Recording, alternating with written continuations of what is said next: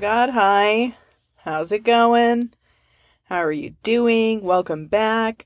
Welcome to the 2000s Called, a podcast where I revisit iconic movies and music from the 2000s. This week we're revisiting Agent Cody Banks, which came out on March 14th of 2003, starring Hilary Duff and Frankie Muniz. Their budget was $28 million and it made $58.8 million at the box office. It's 102 minutes and it has a score of 38% on Rotten Tomatoes, but it has 4.5 stars on Amazon, which is a lot, so people must really like it on Amazon. There's not a whole lot of interesting trivia available for this film on IMDb Trivia, so I'm going to go over some stuff that I found on Frankie Muniz and Angie Harmon. But we'll start with the few facts from IMDb Trivia. So Cody and Natalie attend William Donovan Preparatory School, and William Donovan was in charge of the U.S. Office of Strategic Services in World War II, and the OSS eventually became the CIA. So their school was essentially named after the origin of the CIA. The scene where a girl asked Cody if he's special received heavy backlash, of course, from moviegoers because it was insensitive. And apparently there was an insert in the DVD release that apologized for the joke. So that's good that they apologized. That is very insensitive.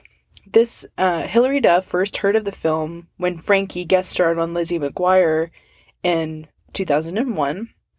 So I was wondering, we talked about Frankie the last episode because we talked about Hilary Duff's first album, Metamorphosis, and how they were dating the year before the album came out. So I was wondering if any of the love songs were about him, since it was around the same time. So I wonder exactly when they started dating, if they started dating during when they met after Lizzie McGuire, or if they started dating on the set of Agent Cody Banks, or what. But it was around this same timeline.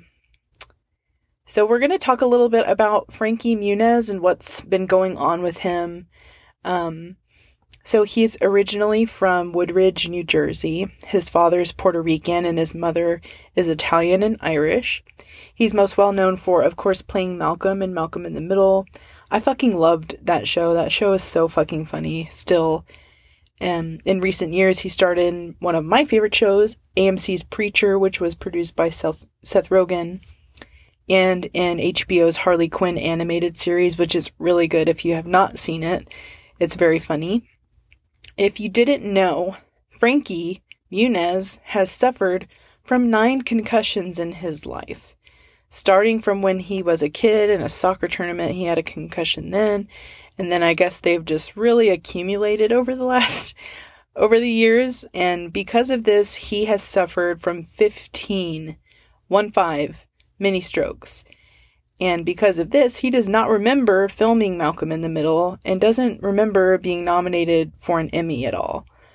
And he said that he does not view this as a bad thing, which, I mean, that's a pretty positive outlook. I'm sure that a lot of people would be really devastated having had memory loss like that, but he seems to have a really positive outlook on it.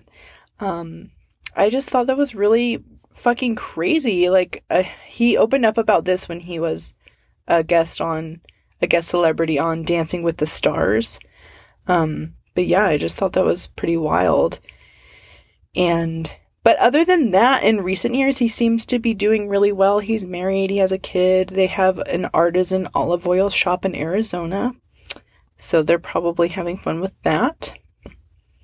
And we're moving on to Angie Harmon, who plays the, conventionally hot agent that is Cody's boss.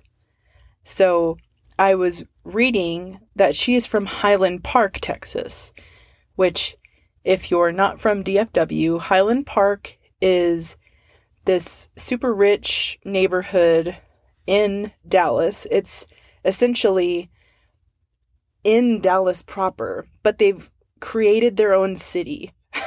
So they don't pay taxes to Dallas. It's literally northwest of downtown Dallas, and they I've looked into this more to tell you guys about this because I wanted to know more about like how that came to be and how they got their own city, even though Dallas is right there.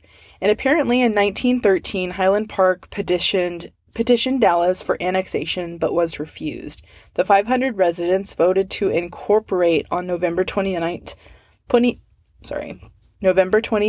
1913, and incorporation was granted in 1915. Dallas Culture Maps said that based on 2016 data, Highland Park, Texas sits as the 9th most wealthy community in the country. Yeah, it's a very wealthy, rich, Republican, white neighborhood. And I hate them. That's what I'm trying to say, essentially. On Wikipedia, it says in 2016, 64.7% of Highland Park voted for Trump, and in the 2020 election, 62.4%. So it's kind of overwhelmingly Republican, and I just think it's fucking wild that they are able to do this. It's very annoying. Every time I pass through there, I don't know if you're from somewhere else, do you have a city like this? Like, why would they do this? Why are there essentially a neighborhood that like turns it into its own city? I think it's really weird. Moving on to our astrology trivia. Frankie Muniz is a Sagittarius ox. I love that combo. And Hillary is a Libra rabbit. Love that combo. And Jojo, who we'll be talking about later, is a Sagittarius horse. Fun fact, someone in a previous episode was a Sagittarius horse, but I fucked up my recording because I was still learning to edit this shit, and it sounded like I said Sagittarius whore, but I re-recorded it. But yeah. Alright, we're pretending it's 2003. We brought our little Furbies, our Tamagotchis, to the movies, and we snuck in some Sprite remixes, and we're watching Agent Cody Banks. It's a crisp Seattle morning, and Cody's mom demands a cheek kiss, but ha! It's a sneak attack mouth kiss. Cody saves his barf until after he exits the house and skates off to shred pipes or whatever. As Cody surfs the cement, he looks up to see a fudging baby behind the wheel of a Chevy Celebrity. Cody catches up to the car and grabs a hold of it as it swerves in and out of rush hour traffic. Cody majestically performs a triple axel off his board and cannonballs into the sunroof. He hypnotizes the child and puts that little shit to sleep. The baby releases its grip on the stick shift and Cody cranks that emergency brake. Cody acts as though this is a typical Tuesday, while the mother catches up to thank him and kiss his feet, and while she's at it, she plants one on his lips, a second mom kiss. Next, Natalie's dad is showing off his extremely dangerous nanotechnology to the one person you don't show that shit to. The villain, whose face screams that the only thing that gets him hard is being locked in a cage, steals a sample of this nanotech to pleasure himself with at home. Cody is summoned to CIA headquarters for his legendary panty-dropping abilities. He had bragged in his interview that he was crushing it in the lady department, so they call him on what turns out to be a bluff. They sick some conventionally hot chick on him to see his so-called skills. But this woman arrives at the most inappropriate place, the boys' locker room. There are oodles of sexist comments made, but the woman is unshakable. She turns and gazes upon Cody.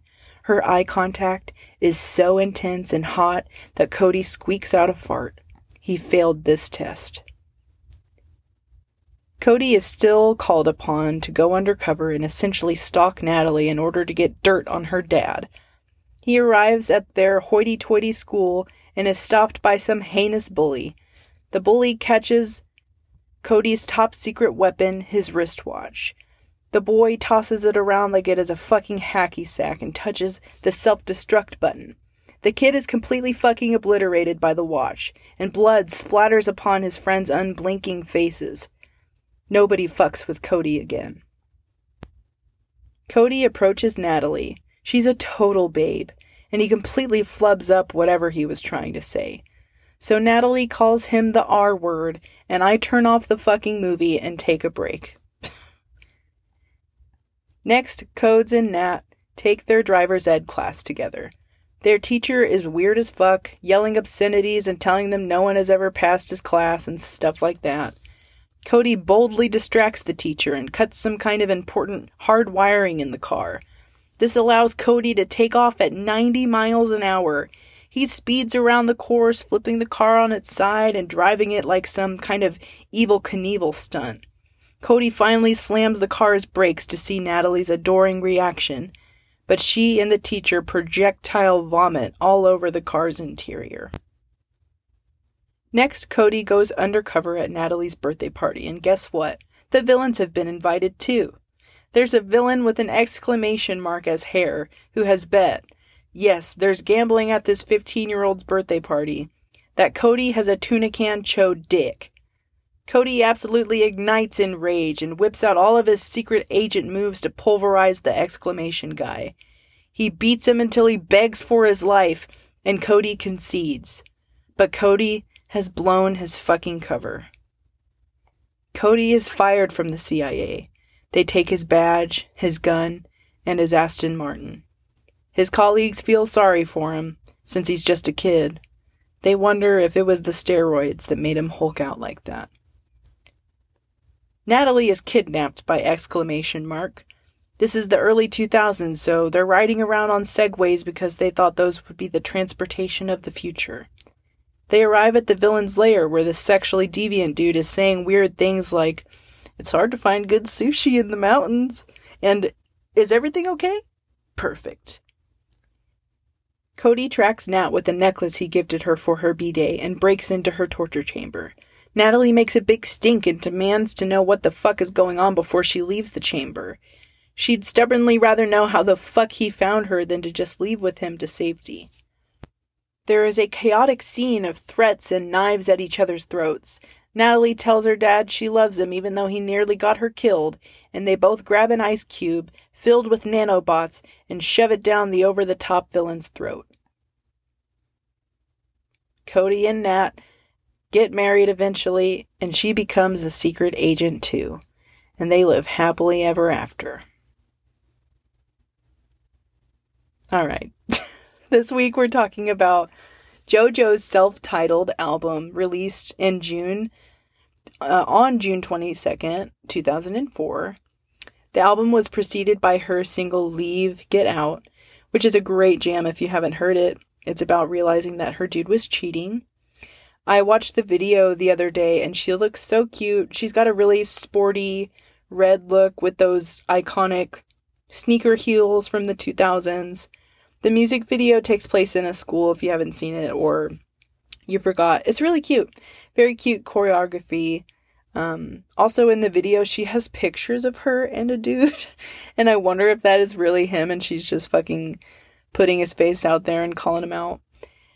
She released a re-recorded version of the JoJo album in 2018.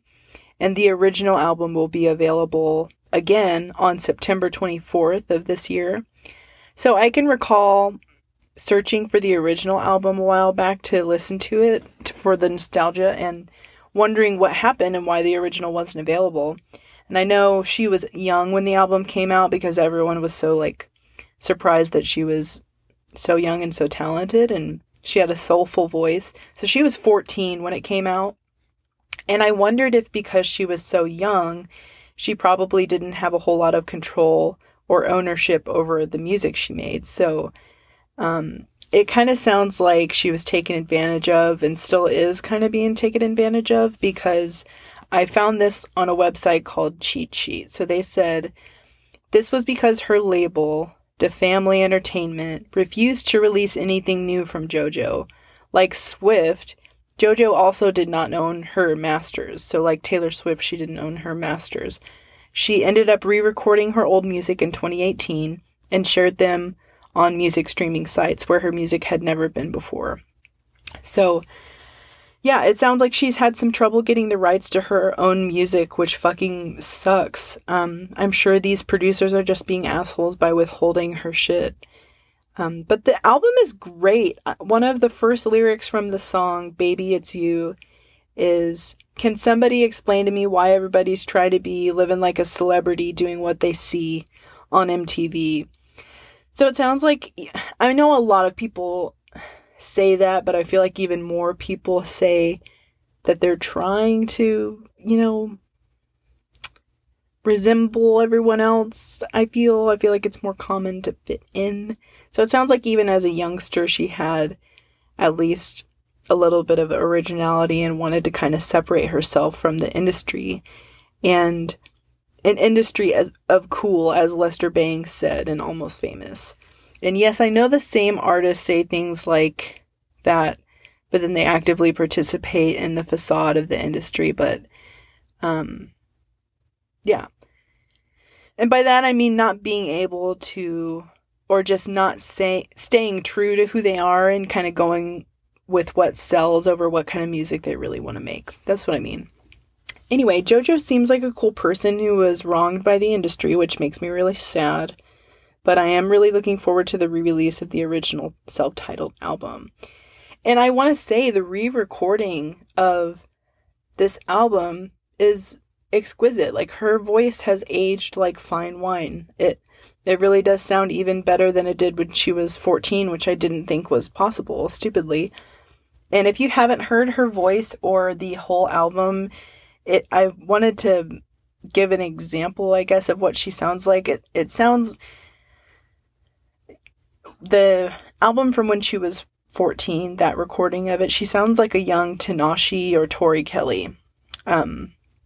Looking into the creation and the credits of the album on Wikipedia, it doesn't look like she has any writing credits that I can see, unless it's under another name other than JoJo.